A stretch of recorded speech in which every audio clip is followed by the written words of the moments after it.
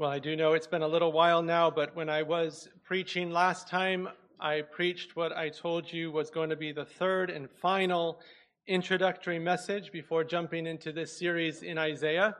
And I would have you notice in your bulletin or on the screen behind me that we are now officially, legitimately in Isaiah, chapter 1, verse 1. So I think I can say I have kept my promise.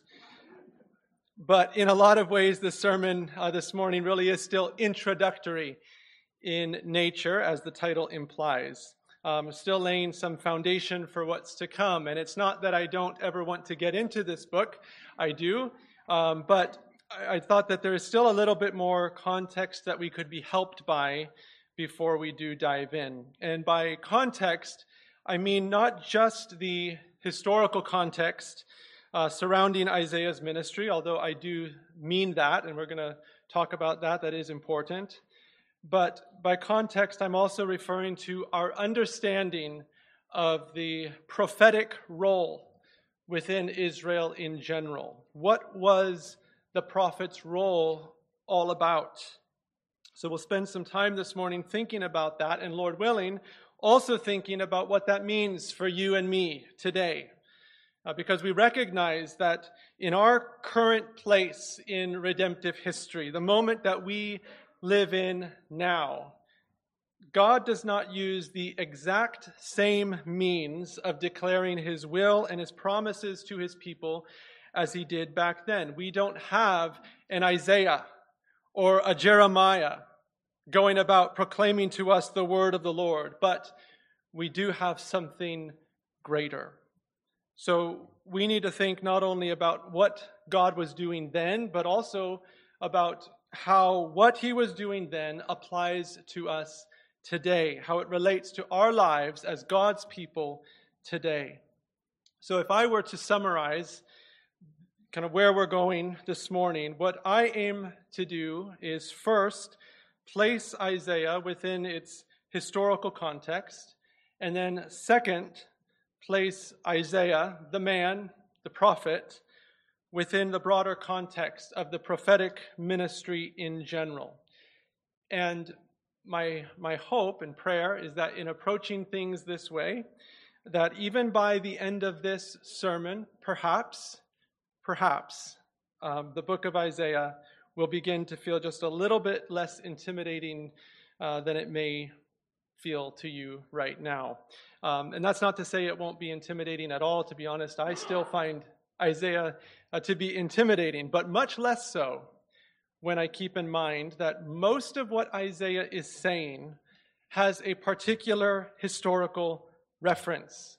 In other words, it's not just a collection of nebulous, abstract truths divorced from reality, divorced from history. He is talking about things that actually happened in real life to real people with real consequences, and also of things that will or would yet happen. And even though Isaiah uses, just like all the prophets do use, a lot of symbolism and poetry to communicate their message, still, this is actually much more concrete and practical than we sometimes think. Let's not forget that these timeless truths that Isaiah is communicating, and they are that. They are timeless truths, but they are still given in time, and they are anchored in history. Its timelessness does not mean that we divorce it from its context or ignore the fact that Isaiah's message was given to a certain people at a certain place with a certain purpose. In fact, it is keeping that in mind, that actually is what keeps Isaiah's message within reach of us.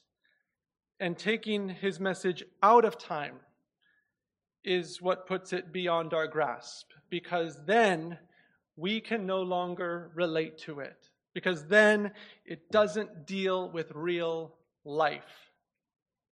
All that to say, acknowledging the historical context in which Isaiah ministered and spoke does make this all less intimidating. And remembering what his basic role was as a prophet, what he was sent to do, what his message was meant to accomplish, that also makes this book less intimidating.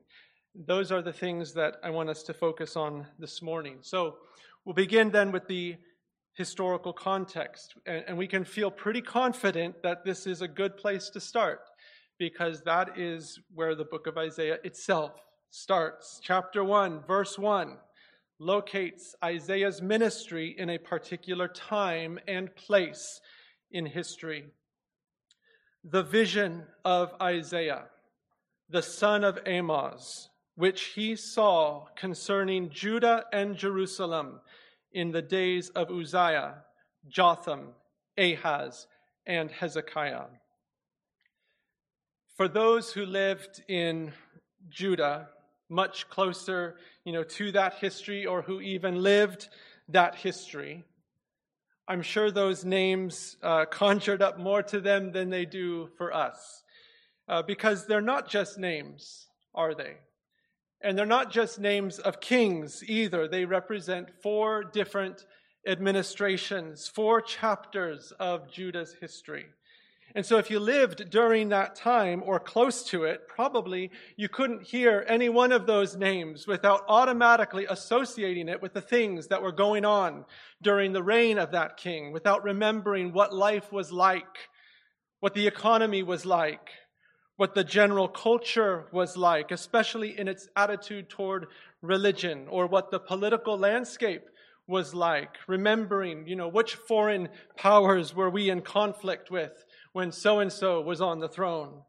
It's like today, if somebody mentions some previous presidential administration, Reagan, Bush Sr., Clinton, Bush again, Obama, Trump, Biden. You hear those names, and if you're old enough, and if you lived it, you remember not just the names, but you remember the atmosphere. You remember the condition of the nation. And all of that matters because God's word doesn't come to us in a vacuum. His word penetrates history, and his word shapes history. It meets us where we're at. It has something to say to us and about the situations in life that each one of us are presently facing. God's word confronts, and it convicts, and it comforts, and it encourages, and it fortifies his people in the context of our real fears and our real struggles and our real sins. And his word was doing that through Isaiah. So knowing something of the history, the context in which God's word came to his people through this prophet, it is important. Now, that being said, my plan is not to jump into a full-blown history lesson this morning, but just with some very broad brush strokes to paint a little bit of the picture of what was going on in and around Judah during the ministry of Isaiah. We see that Isaiah's ministry began in the reign of King Uzziah, most likely the very last year of his reign. Certainly that is the case if his call in chapter 6 is a reflection of his initial call to the ministry, which I'm convinced it is. So that calling, Isaiah said, came in the year that King Uzziah died, which was the year 740 BC, after a long 52-year reign. That marks the beginning of Isaiah's ministry, 740 BC. And then the end of his ministry came during the reign of Hezekiah.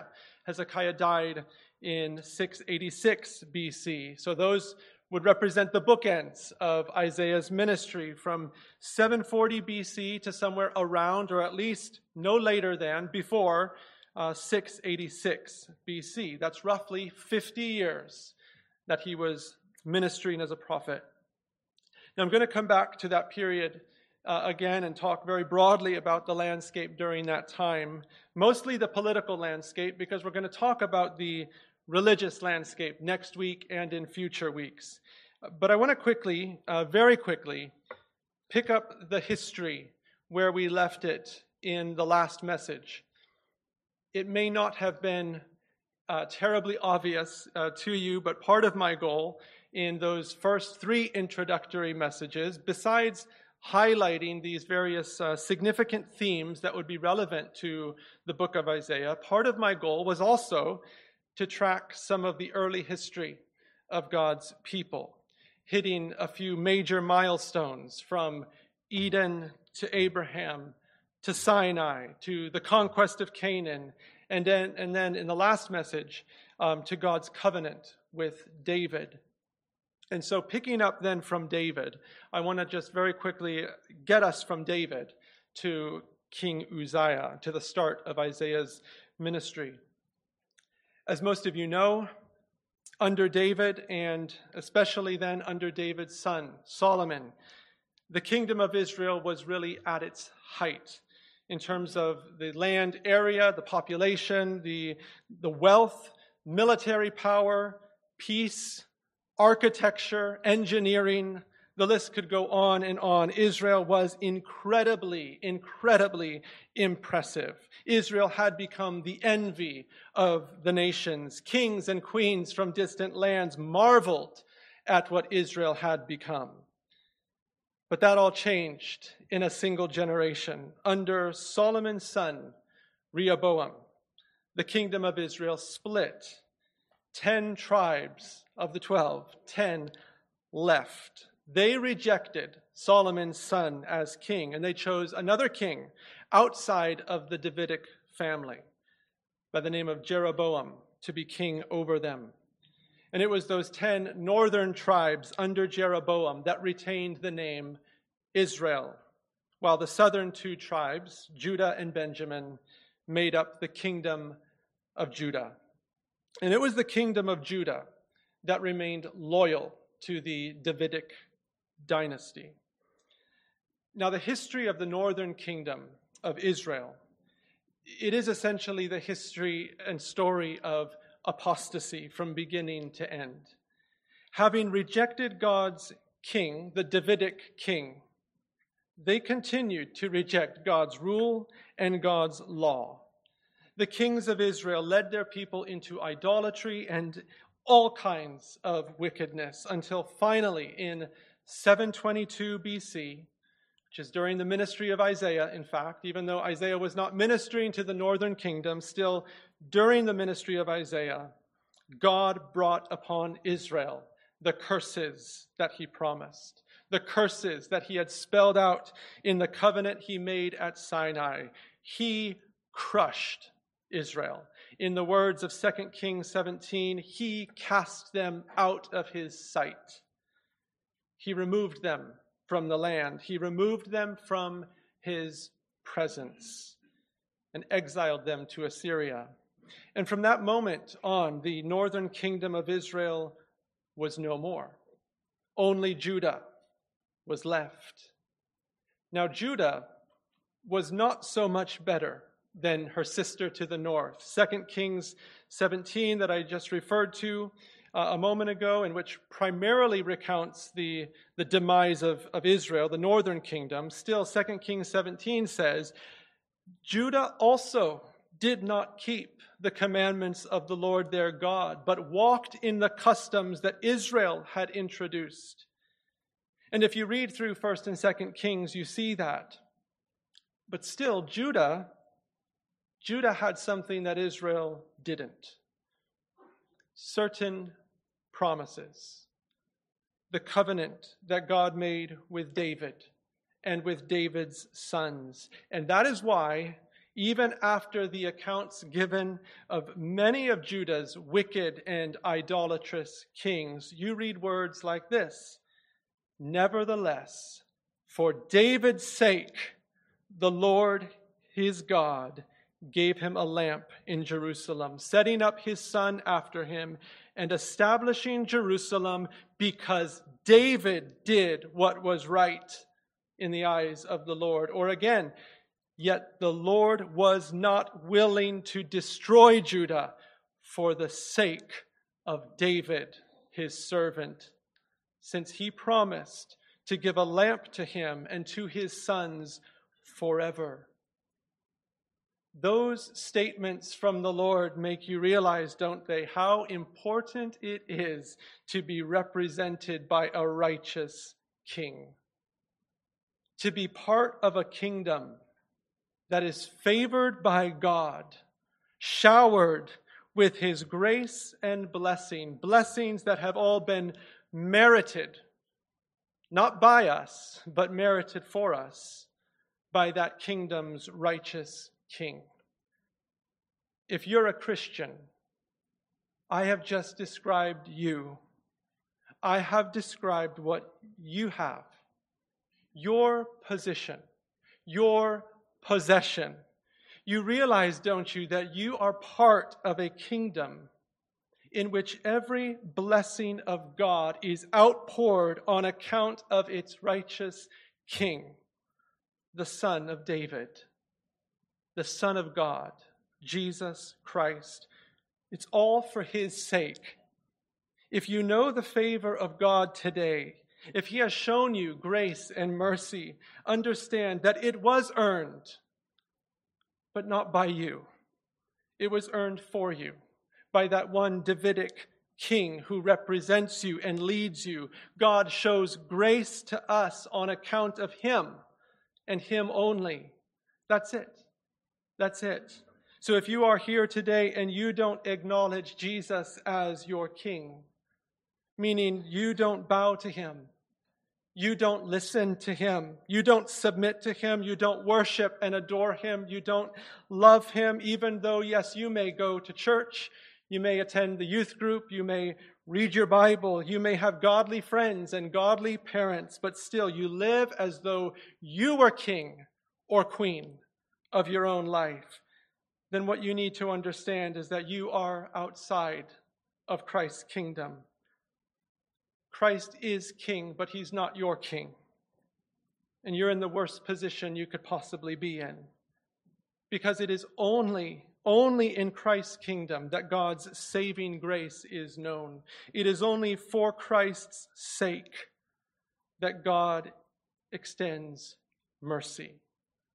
So if that is you, or you think that may be you, then you need to run to refuge in God's King. You do. You need to run to Jesus. You need to bow to him. In him and in his kingdom are where God's grace and mercy are found, and nowhere else. Nowhere else.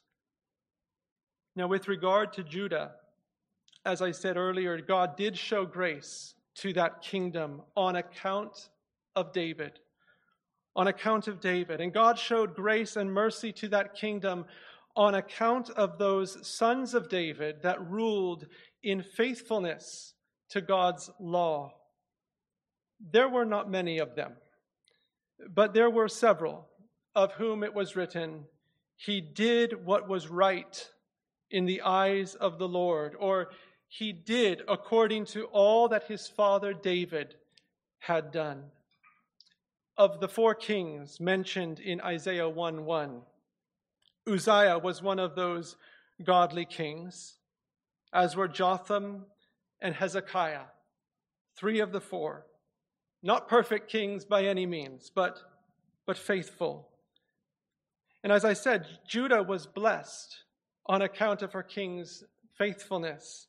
But Judah also suffered, tremendously suffered on account of her many faithless kings, one of which was King Ahaz, also mentioned in verse 1. A king that Isaiah would have a lot of dealings with during his ministry and during Ahaz's reign from 735 to 715.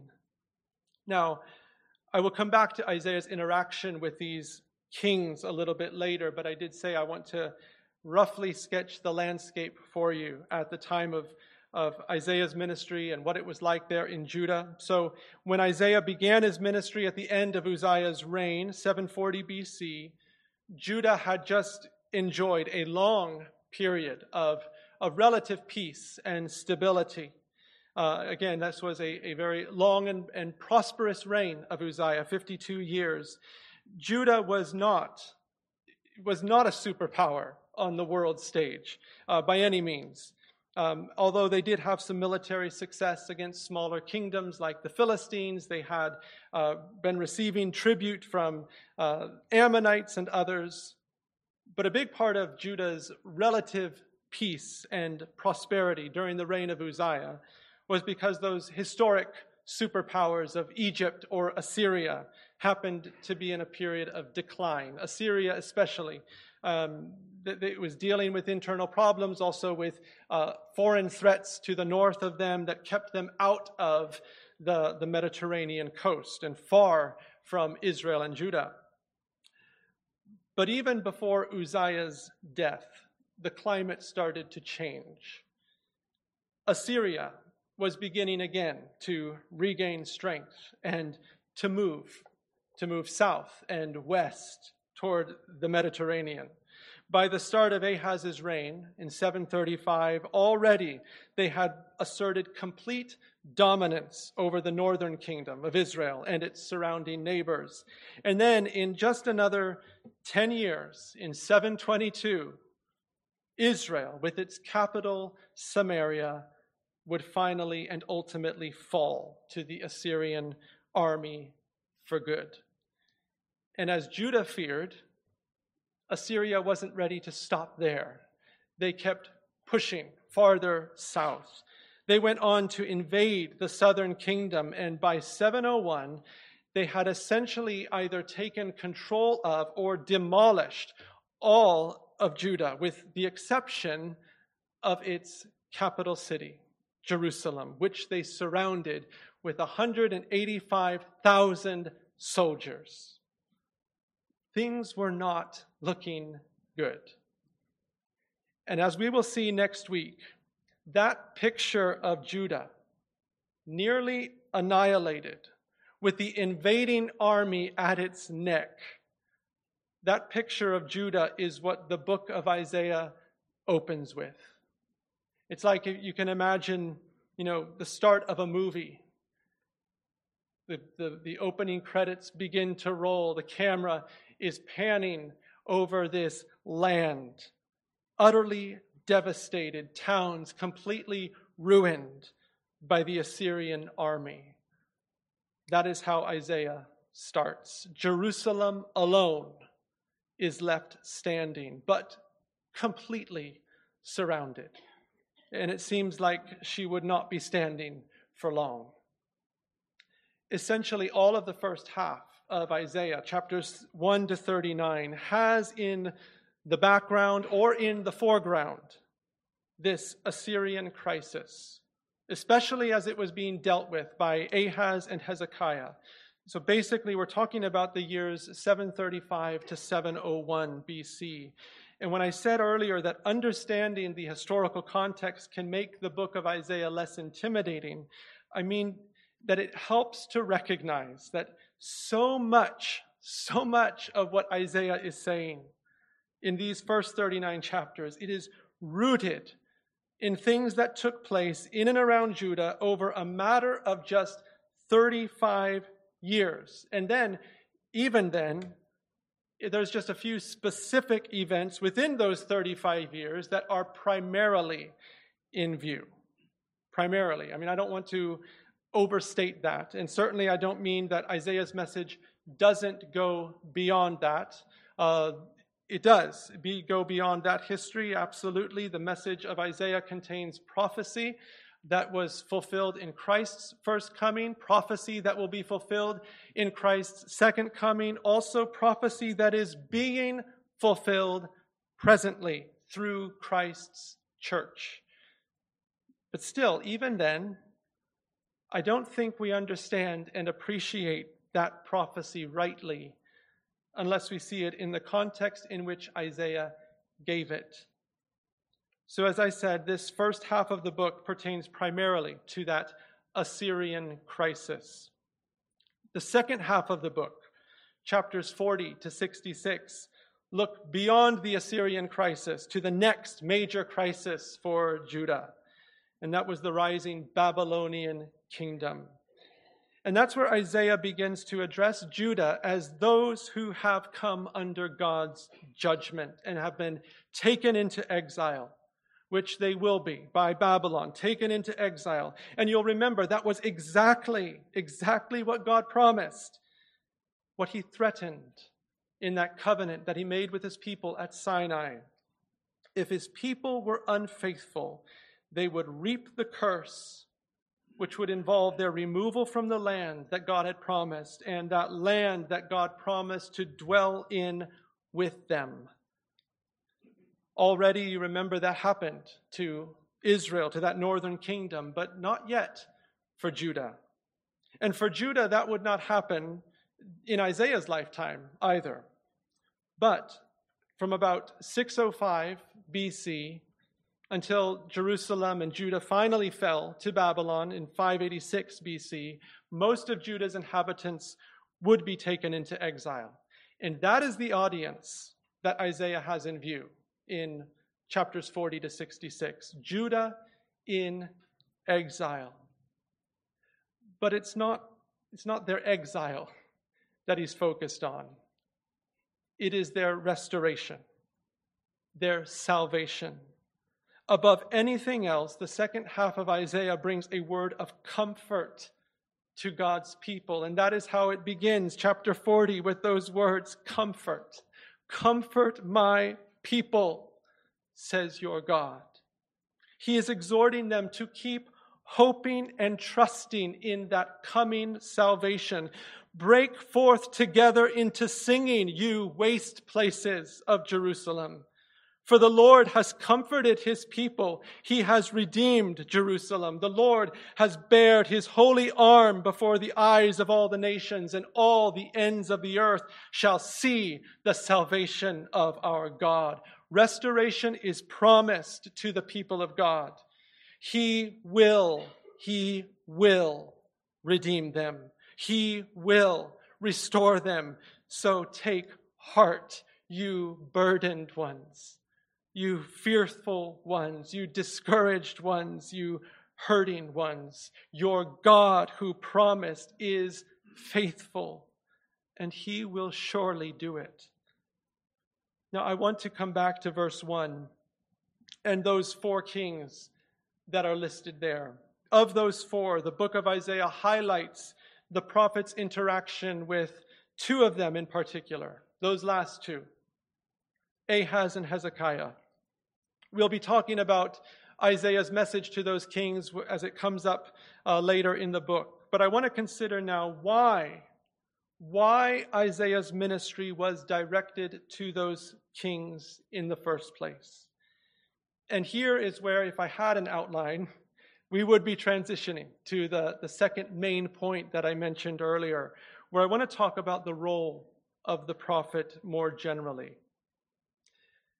Not every prophet probably had the direct access to a king like Isaiah did. Many of them did, and I'll give some examples of them as well in a moment. But even those who didn't still had a ministry that was especially directed to the nation's leadership. And the reason for that is because the direction of the nation largely depended upon the faithfulness or the unfaithfulness of those in charge. We read from Deuteronomy 17 earlier in the service. God gave there directives for what those future kings of Israel were to be. And the chief requirement that God gave for his people's kings was that they rule according to God's word, that they keep his covenant. See, Israel's king was never to think of himself as an autonomous ruler. He was to rule as one who was himself, like all of his fellow countrymen, under the rule and law of God. God's word was the law of the land, and the king had to be held accountable to it. And so from the very beginning of Israel's monarchy, we see God raise up prophets for that particular purpose, to hold the kings accountable to the word of the Lord. We see that over and over again. You can think of examples like from the first king, Saul. God sent Samuel to confront him, the prophet Nathan sent to confront David, the prophet Ahijah to Jeroboam, Elijah and Micaiah to Ahab, Isaiah to Ahaz and Hezekiah, and of course we could go on and on. The point God was making to those rulers was that they were to exercise authority under his word, subject to his word. And in that sense, within Israel, the king was not above the prophet. The king was subject to the prophet, because the prophet was the one who was sent by the Lord and with the Lord's authority to proclaim his word. The prophets were ambassadors. They were spokesmen. More specifically, they were covenant spokesmen, which means that they were sent to remind both God's people in general and the king in particular, remind them of the terms of the covenant that God made with them at Sinai, to remind them of what covenant obedience means, to remind them of God's commands, to point out and accuse them of ways in which they violated those commands, to hold out the promise of blessing for obedience and the threat of curse and judgment for disobedience, to call men and women to repentance. The prophets, for the most part, were not really saying anything new. They were simply pointing back to the covenant and saying, remember what God has told us. And what God will do is exactly what he said he will do. Remember. And that message was, yes, for all of God's people, because the whole nation was in covenant with the Lord. Yet, at the same time, that message was especially for its leaders, especially for its king, because the king was the one who represented the people in covenant with God. And Israel's history showed that when the king ruled in faithfulness, his people were blessed. And when the king ruled without regard for the law of God, when he was disobedient and faithless, what happened? Bad things happened. And that's good for all of us to remember and to teach our kids to remember.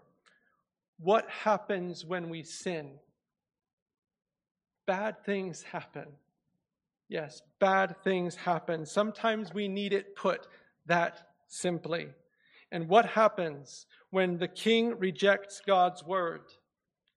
The entire nation suffers. The king's sin brings devastating consequences to everyone under him. And not only that, but by his sin, he sets an example that others will undoubtedly follow. That's what happens when you're a leader. People look to you, and for better or worse, many of them will imitate you. Now that should be very sobering to just about all of us. Because while none of us are kings and queens, the scripture teaches that this same principle does apply to other areas of authority. And many of you here are in some position of authority. Some here in the church, some at work, many at home. If you are a husband, you have authority. If you are a father, if you are a mother, you have authority. And for those under you, your authority will be either a blessing or it will be a curse. And the difference between the two will really come down to just one thing. Are you hearing and obeying the word of God? Are you walking in integrity, in faithfulness? If you are, then those that God has placed under your leadership are exceedingly blessed. That doesn't mean that they will all necessarily obey, but they are still blessed to have your leadership. Those that are looking to you as an example, they are blessed. They may not follow your example, but still God has blessed them through you. But if we are not hearing and obeying the word of God, if we are not exercising authority as those who are ourselves under the authority of God's word, then God calls us to repent. He calls us to repent because no measure of natural giftedness or confidence or intelligence or experience will make up for the wreckage that we will cause by our ungodliness. God invites us and he commands us to repent. How does he do that? I said earlier that, today we don't have Isaiah coming to confront us and urge us to turn to the Lord. Though actually we do, don't we? We have it right here. But even more than that, we have a greater prophet who calls us to repent and turn to him, who has proclaimed and who does still proclaim God's word and God's will to us. In the past, God spoke many times and in many ways by the prophets, but in these last days, he has spoken to us by his Son. Yes, one greater than Isaiah is here. Jesus Christ came not only proclaiming the word of God, but in his very being was and is the word of God incarnate, the true and perfect revelation of all that God is. His character, his will, his wisdom, his power is nowhere more brilliantly revealed than in Jesus Christ. And we meet that incarnate word. We meet Jesus in the pages of his written word. This is the very word of Christ in which he speaks to us. Our Bibles is where we come to see him, to know him, to hear him, to the end that we submit and conform our lives, our wills, our wants, our words, all to him. Now we've talked just a little bit about how God uses and used the prophets like Isaiah to call his people in general and the king in particular to repentance and to remember the covenant that he made with them. And I want to end now by just thinking a little bit more about how the prophets did that. How did they bring the covenant, God's law, God's word to bear upon the hearts and minds and lives of God's people? Probably a lot of you have heard it said that the prophet's ministry was much less about foretelling than it was about forthtelling. That is to say, the prophets did a lot less foretelling of future events than they did simply tell forth the already clearly revealed word and will of God and apply that clearly revealed word to God's people, the contemporary circumstances of God's people. And maybe that has become a little bit cliche to put it that way, less foretelling and more forthtelling, but I think it is still a helpful reminder. Of course, that is not to downplay the role of foretelling, the significance of foretelling. But listen, even when the prophets foretold future events, it was never for the purpose of just giving information. It was never just so that people would sit back and think, well, that's cool to know. I wonder when that's going to happen. Let's try to figure it out. Will I be around to see it?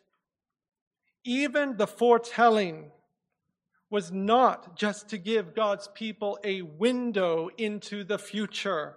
It was to inspire action now, to change, to correct, to confront, to challenge and exhort and encourage men and women now. Think about Jonah, the prophet, going to Nineveh. His message was one of foretelling, wasn't it? At least it sounded like it. Yet 40 days, and Nineveh shall be overthrown. But what was the point? To give the Ninevites a glimpse into the future so that they could know in advance what's going to happen in 40 days' time? No, not at all. That prophecy was to inspire action today, to drive them to repentance today.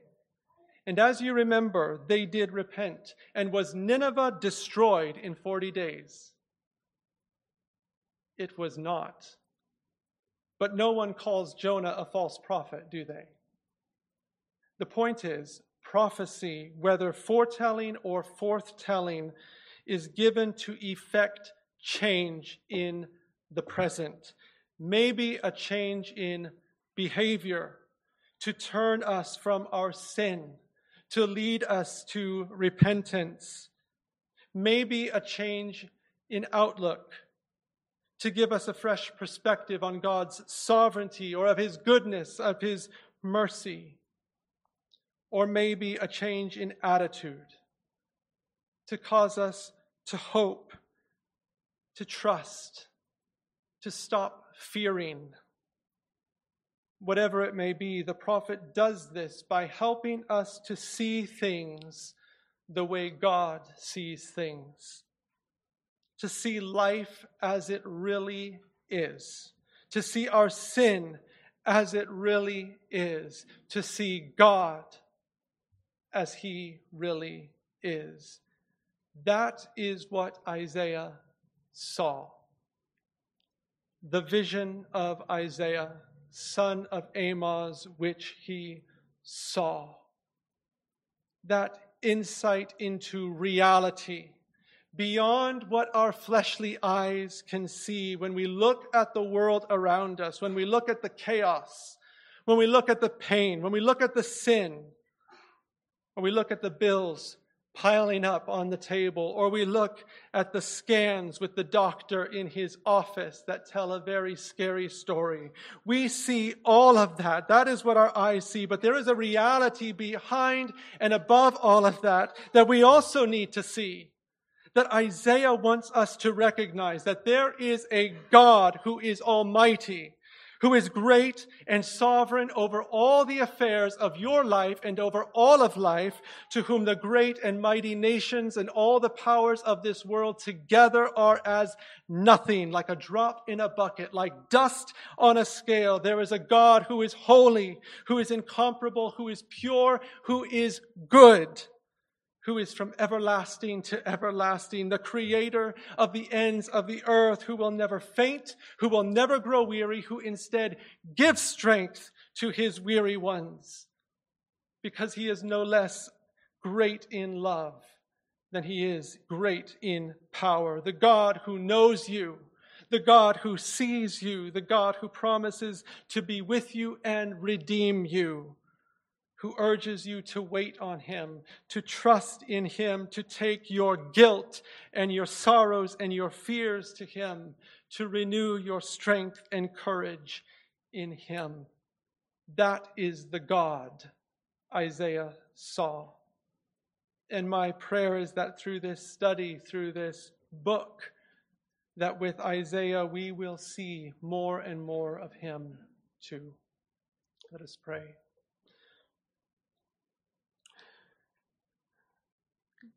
Oh God, we do need nothing more than a greater and clearer vision of you,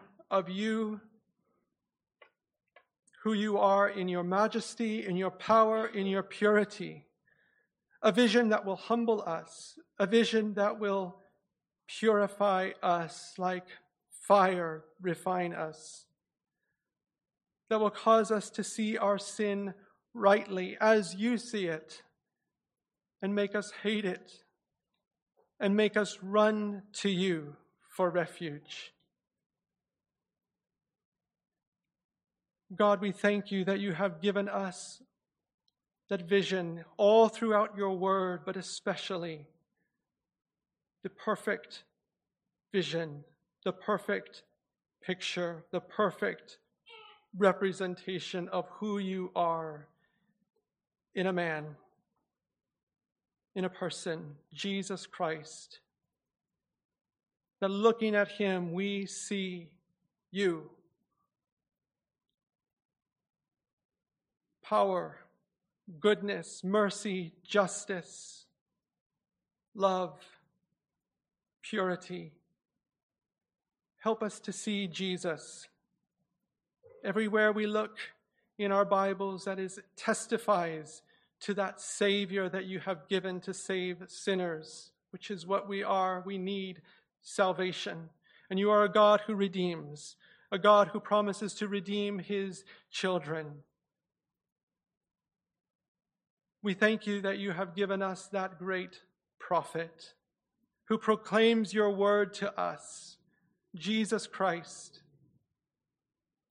That we have that word before us, that we can open up this book and hear and know that this is the very word of Christ, and that word is given to transform us, not just for us to read and contemplate and study, to analyze, but to be changed by, to submit to.